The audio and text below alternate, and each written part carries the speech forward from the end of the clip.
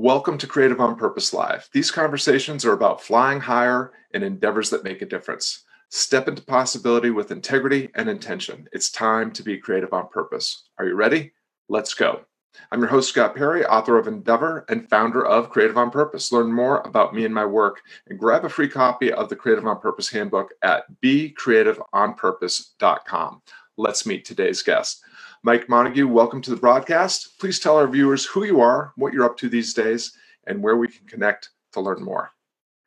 Sure. Like you said, I'm Mike Montague. I'm Vice President of Online Learning at Sandler Training. If you're not familiar with Sandler, we do sales management and customer service training around the world for companies and individuals, all the way up to large Fortune 500 companies, but we have local training offices where you could go and find more information yourself, and online courses, which I'm in charge of. So I help create the platform with my team and the courses that go in there for people to study around things like dealing with difficult people, increasing your sales, how to manage millennials and Gen Zers, all kinds of goal setting stuff, really cool things about helping you develop professionally and personally so that you can do your best work, which I think goes right along with what we're going to talk about today.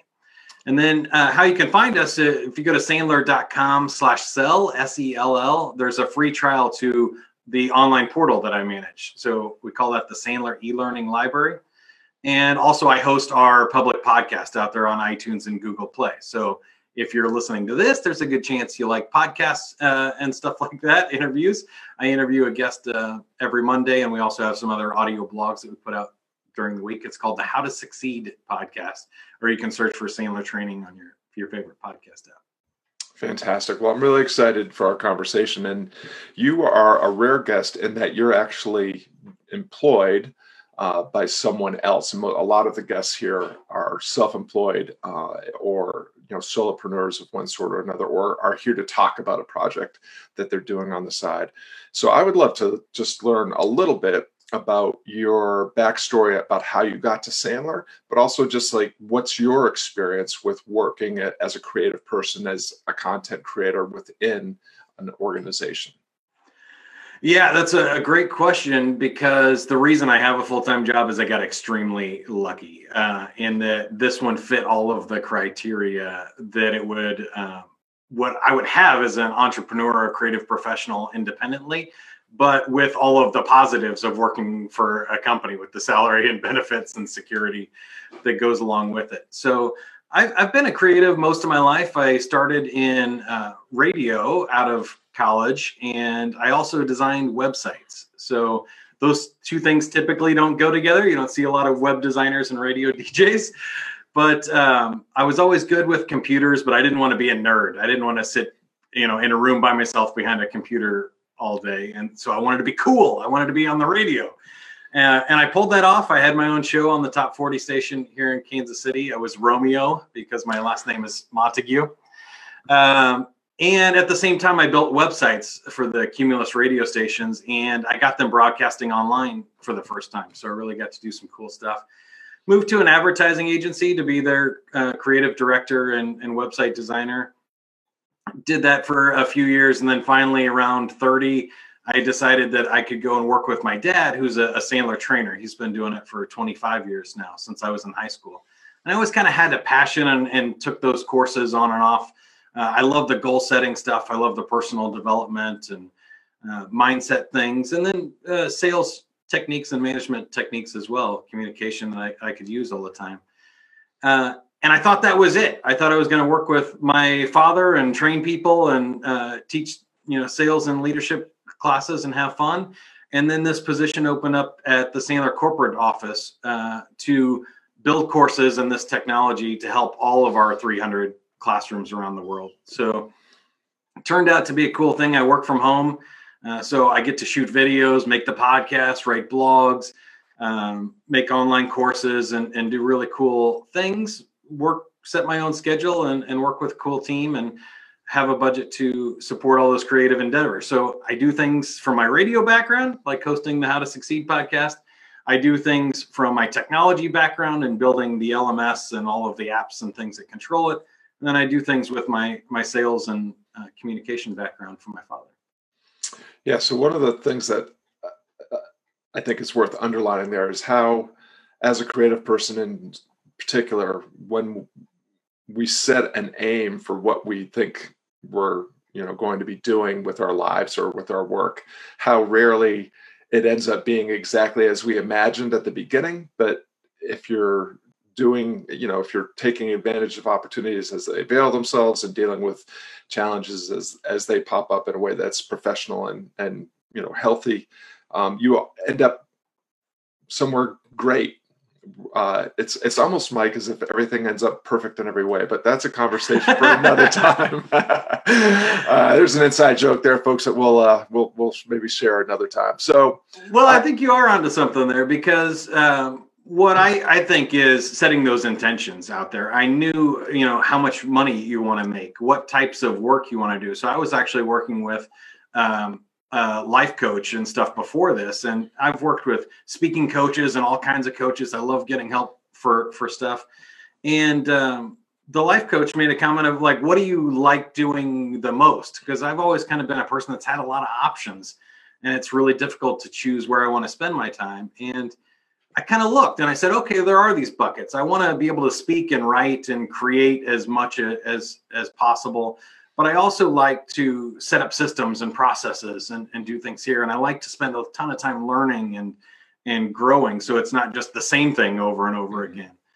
And once I did that and looked at what my family needs for income and stuff, once you start putting these puzzle pieces together, like you said, the rest of them tend to fill in, and it limits your options in a good way to do it on purpose, right? Rather than accidentally running into, right, or serendipitously, is that a word? Running into those opportunities. Yeah, well, I think what you're saying is really important and worth underlining as well. It's the idea of setting forth an intention, but not being attached to a specific result. Because yes, right, you may, it may appear that one job or another is the means to an end that you're trying to achieve. But if you're clear about who you are and what your goals are, you can do any of a number of things that are still going to give you the benefits that you want, but the actual outcome may or may not be exactly as you intended. But you can, and would love to hear your take on this. I mean, yeah, I think that you can lean into anything that's right in front of you right now and experience a greater sense of fulfillment, prosperity, happiness, well-being, what have you, just in the way that you engage with the work, because it's the work itself is the reward. It's really not, if you're focused only on the outcomes. I don't know what your experience is, but even people that I know that set out to be rich and famous, who became rich and famous, are no happier than when they were poor, right, and ignored. And most of the people that become rich and famous set out to do something else, to change the world, to make something, to share their voice. And then the rich and famous was a byproduct of that. Those are the happy people. But two other things came to mind when you were saying that. One is, I think too many people, and this is something our friend Seth Godin talks about all the time, too many people focus on one right answer versus looking for possibilities. And so if you say there's one magical career for me, that once I find my purpose, that's it. I found the magic bullet. Now I'm going to be happy for the rest of my life. That's not true. That's not how life works. There are thousands of different things that you could do that would make you happy and feel fulfilled. And so your goal is really just to find one of them. And decide which one's best. I think sometimes, you might disagree with this, but I think sometimes that's the movie script, and that's what we see all the time. And even with love and relationships, that, oh, there's one right person for me, and all I have to do is find this one right person. And then they're upset if that one person you think was the right, it doesn't like you back, or if it doesn't work out, or you meet somebody else that might be another option. You're like, well, yeah, there's probably multiple people out there. There's multiple jobs. And I think if you look for kind of the best option or the one that's right for your circumstance, it's a lot different. And then you can enjoy the journey, as you mentioned, versus thinking, oh, I have to hit this destination and there's only one right option. And if I don't hit that right option, my life's a failure. That's a terrible, terrible way to do it. It's like playing the lottery. And the only way that it turns out well for you is if you hit that 1 in a billion chance, right? Yeah, no, I think that's I think that's really true. I mean, what you're saying to me is basically similar to what we said earlier. You can make if you can make the most of any situation or circumstance you find yourself in. You know, there is not one person that's your soulmate, but if you are in a relationship and you are engaging in a way that is in alignment with who you are and respects and empathizes with the person that you're in the relationship with, chances are it will grow and flourish, and both parties will be satisfied and fulfilled through that process. And you were also kind of speaking to this idea when you mentioned our friend Seth Godin about, you know, the idea of perfect. And the other thing is you can't wait for things to be all sorted out before you start. Right. It's never going to be. If you waited until you could say a complete sentence before you started speaking, you never would have started speaking. If you waited until you could take a perfect step forward as an infant or a toddler, you never would have started walking. So this idea that you can have intention and you can be, you know, clear on who you are and what you're seeking to do. But at some point, if something's going to happen, you're going to have to get started and you're going to have to start doing things. And so there's the acceptance that perfect doesn't exist. But also, I'd love to just explore how this works in the work that you do at Sandler and your other enterprises. You also have to kind of lean in knowing that things might not work out exactly the way that you are hoping at the beginning. Do you have any ways of approaching that help you lean in anyways, even when the outcome is uncertain? Yeah, I think that's one of two things that I've been working on recently. And you mentioned the side projects. One of mine is trying to be more creative and have more fun in my work. The other one is dealing with this risk and uncertainty. We talk about it a lot in Sandler because in sales, you know, you're going to knock on a door or pick up a phone and you have no idea whether that other person's going to buy or not. But it has very little to do with you. It's mostly about what that other person needs, their budget and their decision-making process, and very little about how you perform. So if you take all those things personally, you're going to have a rough go. And I think that's true in the creative world as well. If you try to put too much pressure on yourself to make something perfect or only work or only take projects where you're going to look good, you're not going to grow. Growth and excitement and for me, that purpose and passion in life, the energy comes from the it might not work part. Mm-hmm. I don't know if it's just me, so maybe you could chime in on this, but ever since I was a kid, once I figured something out in school, I was kind of done with it. You know, if they teach us about clouds or whatever in science, next year I don't need to hear more about clouds. I got it. They're dust particles, water forms around them. I get it. Let's move on. Or math. It's like, I don't need to keep going over the multiplication tables. I get how multiplication works. I'm done with it. Let's move on to another challenge. But when something might not work, when there's that air of, that's why I love public speaking and the radio and stuff, is every show is different. You can't, it's the infinite games versus finite games. You can't win a radio show. You can't, there's no way to do that. All you can do is your best show this day with the colors and the music that comes up. And you have to be present in that moment. When I'm on stage in front of like 1,500 people, that's the highlight of my year. It's like Christmas because I have to be in the moment. There's no other choice. I can't think about tomorrow. I can't think about last year. It doesn't matter at all. What matters right now is what's going on in the environment around me. And it might not work. And there's that tension there of I need to really be on it. If I knew it was going to work and I had rehearsed the speech so much and everything that I knew I couldn't fail, some people take that approach. To me, that's not fun. I don't want to go up there and play a song. I know you're a musician. I don't know how musicians do it. Like the Rolling Stones playing the same song 60 years later, I think would be incredibly boring for me. But maybe they found other ways to make it interesting and add that. I think the size of the checks that are clearing probably helps something to do with it. But you highlighted two things that I think are really worth sticking a pin in and just, again, highlighting.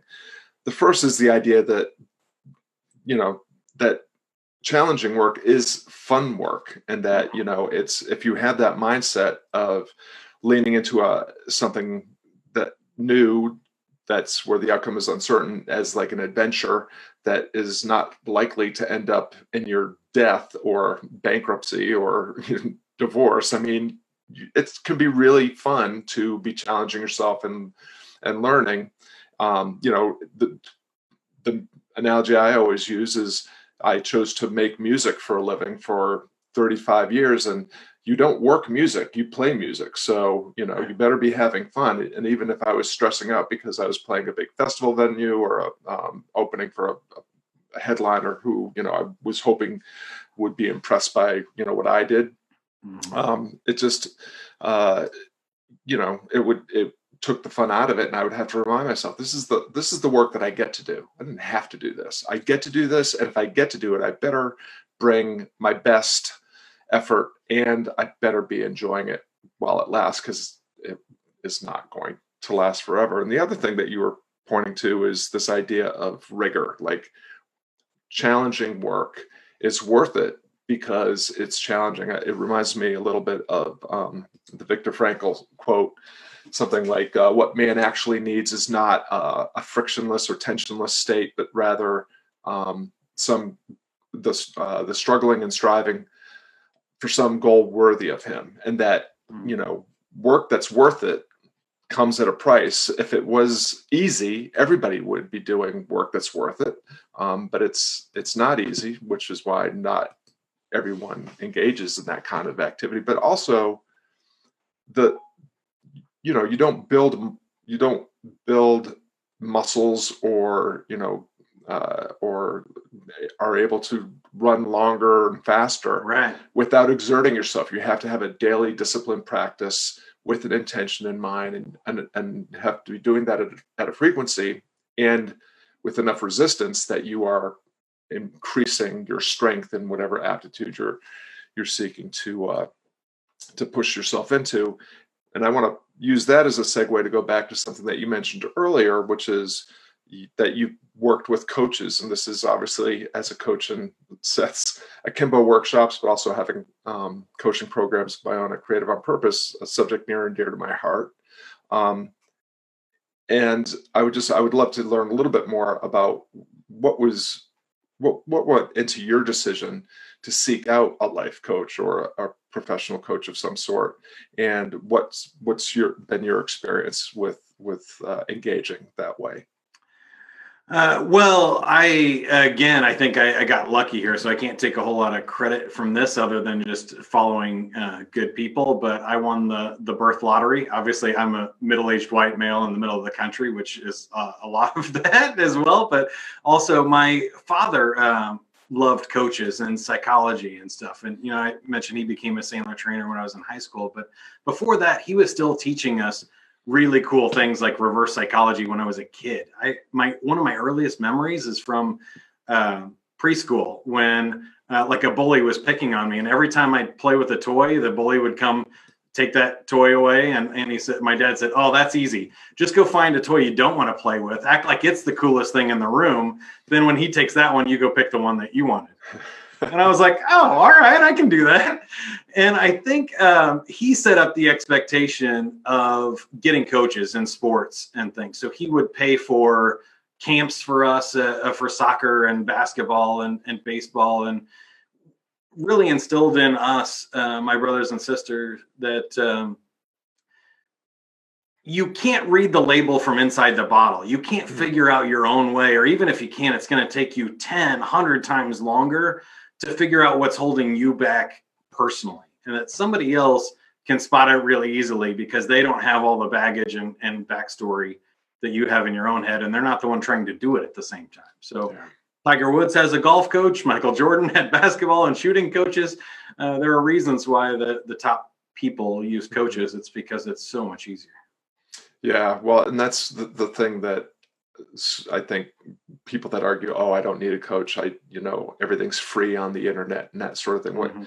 What an effective coach is doing is, I think, takes on two really important jobs. The first is to help you see what you don't yet see, and encourage you into into those areas that you know are hiding from or avoiding because they're able to see through the noise in your head or are immune to the noise in your head and are able to see possibilities that you don't see. The other thing is I find as a guitar instructor and also as a coach, I'm constantly in this effort to coach myself or teach myself out of a job because I don't Hmm. necessarily want to have somebody be reliant on my insights or my inspiration to help them further their journey. That my job is to help them become a person who can then turn around and help the next person, um, next to them or below them or what have you. So I really appreciate you highlighting that because I think I've become more and more a person that just believes that everybody should have a coach. I have coaches. They have made all the difference in helping me level Yeah. up in any endeavor that I've ever attempted to level up in. I'd add So one more thing there before we move on is I think it's all of the above for me. I have peer accountability partners so I can learn from other people. I do online courses. Obviously, I make them. And I take them as well. That's how we met. I think you do all of the above. If you're putting all your eggs in one basket, you're missing some mhm, things. So you need to work on some weaknesses. You need to enhance your strengths. You need to talk to a coach. You need to have a peer mentor. You need groups. Sometimes you just need to have fun and fail and do things that you're bad at just to stretch the comfort zone and stuff. I think it's not just one area, but a coach and somebody outside of yourself is really one of the key areas. If you're not getting help from somebody, you're not growing as fast as you could. yeah, well, and I love that this conversation is sharing the importance of relationships, whether that relationship is with a teacher or coach or with somebody that you are, assisting, or just the people in your circle, that serve as your support network and encouragers or the people that give you feedback. For a lot of us that, are interested in the content that Creative on Purpose is putting out, they're solo actors or solopreneurs or online educators or speakers or what have you, um, and it's easy to get kind of trapped in the self-help bubble and forget that change really happens when it's not a self-help activity but a help others activity, and that it's our when we are surrounding being as intentional about who we surround ourselves with as we are about the things that we're engaging with, that the needle can really move for us because we have the right where we find ourselves where we belong with the right people doing the work that we're supposed to be doing now, and making sure that we have people that are keeping us true to who we really are. So as we're approaching the end of our time together, we've talked about the importance of teachers and mentors, of relationships, of goals, of happiness. I would love to lean into the idea of the challenge and work just a little bit more, and I would love for you to just share a moment, and we don't have to call it a failure or a mistake, but I mean a situation where things didn't work out as you had hoped, that you were able to turn into a lesson or recover from or flip into a opportunity that had a meaningful impact, and taught you a lesson in patience, resilience, acceptance, humility, what have you. Uh, I'll share two because I have one all-time favorite, which is from my radio days, and then I'll give you a Sandler one just because I think they're both similar. One of the things, um, it's I don't know how it came about. I'd have to dive deeper into the story, but I seem to take the big chances and fail publicly more than other people. I think that's one of my strengths. I don't seem to be too embarrassed about that. So at Sandler, we're a big organization. We have, as I mentioned, around 300 classrooms working with very large companies, small companies. There's over 100,000 registered users in Sandler Online that I help manage. And um, if you mess up for 100,000 people, you're going to get some emails. And so one of the early on things we triggered a survey out to everybody that was registered. At the time, I think it was like 50,000 people. And the list was so long that by the time the server processed all of those things, it started over the thing. It timed out. So it would send like 45 out of the 50,000 emails and then start over at 1 again, trying to finish all 50,000. So I sent 3 to 6 emails to about 50,000 people. And that's stressful because then I started getting thousands of emails back. And so it's something we learned that server can't do it. We need to use an email marketing server for the survey next time. And if the worst thing that I do is send some people some extra emails, that's not a bad thing. I can survive that, right? And so can they. So a lot of tension. And then our 1,000, trainers around the world were asking me what was going on. And for 2 days, I had a lot of tension, but it was fun. And if we have time for the really quick one, I'll make this one short, and then you can ask me follow-up stories. But Billy Idol's opening act got sick, and he asked me to ask the radio station if they had anybody that would play music beforehand. So they said, play rock music. It's a rock show, and don't play any Billy Idol songs. That was my direction. And I said, okay, great, I can do it. So I got up there, and I was doing my thing. But as a dance DJ, I didn't have a lot of rock songs. There's not a lot of rock songs people dance to. It's like You Shook Me All Night Long, Pour Some Sugar on Me, and maybe a handful of others. So I played those. I'm about 15 minutes into the set, and I'm like, I got to change this up, play something else. I figured it was a retro show, so I played Casey and the Sunshine Band, Do a Little Dance, Make a Little Love, and Get Down Tonight, because I have a joke that we're not necessarily in that order. Save the Making Love for the end of the night, and we'll do the dance and get down. And so I play the song, and just the lights come down, house music comes up. I look over the side, and the manager's like, "You're done." And so I got fired on stage in front of thousands of people. I didn't get paid. I just packed up my equipment and sulked off. But after that happens, when you get fired by Billy Idol in front of thousands of people, you're like Superman. You're bulletproof. It can't get worse than that. That is a hilarious story. So what was the reason for it? Was it the joke, or was it the musical choice? No, just the musical choice. So I fast forwarded a little bit, but they did give me feedback. I had played one other song, and they were like, "We said play rock music." And I'm like, "Yeah, I get it." Like, I think it was probably a pretty cheesy song. I think I played something retro, like Jenny by Tommy Two Tone or something. I was thinking like Billy Idol, like what's in that vein, and they were like, "No, we said play rock music like the Stones." And so I played a Stones song that I had, and this is before you could just download more music. Right. So I'm stuck with the songs that I have, in my CD case at the time. Oh, that's hilarious. Well, what a great story. Well, our time is coming to a close, but I do want to ask one final question. This is the question I always end with my guests, and that's to just ask, what's one tip or piece of advice that you'd leave listeners with that would help them fly higher in an endeavor where they seek to make a difference? That's a great question. I should have a go-to answer for this, but I don't. My favorite quote is Abraham Lincoln, whatever you are, be a good one. Mm-hmm. I think my advice would be, it really doesn't matter what you pick. Take what's in front of you, do your best at it. If you want to be an underwater basket weaver, or you want to be an astronaut, whatever it is, like, take the time and the effort to learn like a professional. And I always use the football analogy because we're in that season now too, but they only play for 3 hours on Sunday. The whole rest of their time is becoming a better football player. And think about that compared to how much time you spend doing your craft versus becoming the best in the world at it. And it probably needs some adjustment. Fantastic. What a great place to end. Well, thanks everybody for tuning in. Mike and I really appreciate you lending us some of your valuable time and attention. And we hope that today's broadcast motivates you to lean into an endeavor that matters with greater curiosity and courage. And so you can learn more about Mike Montague at Sandler.com. And of course, it's always great to see you at BeCreativeOnPurpose.com as well. And now go out and make a difference and keep flying higher. Mike Montague, thank you so much for your time and the expertise that you shared with us today. Thank you.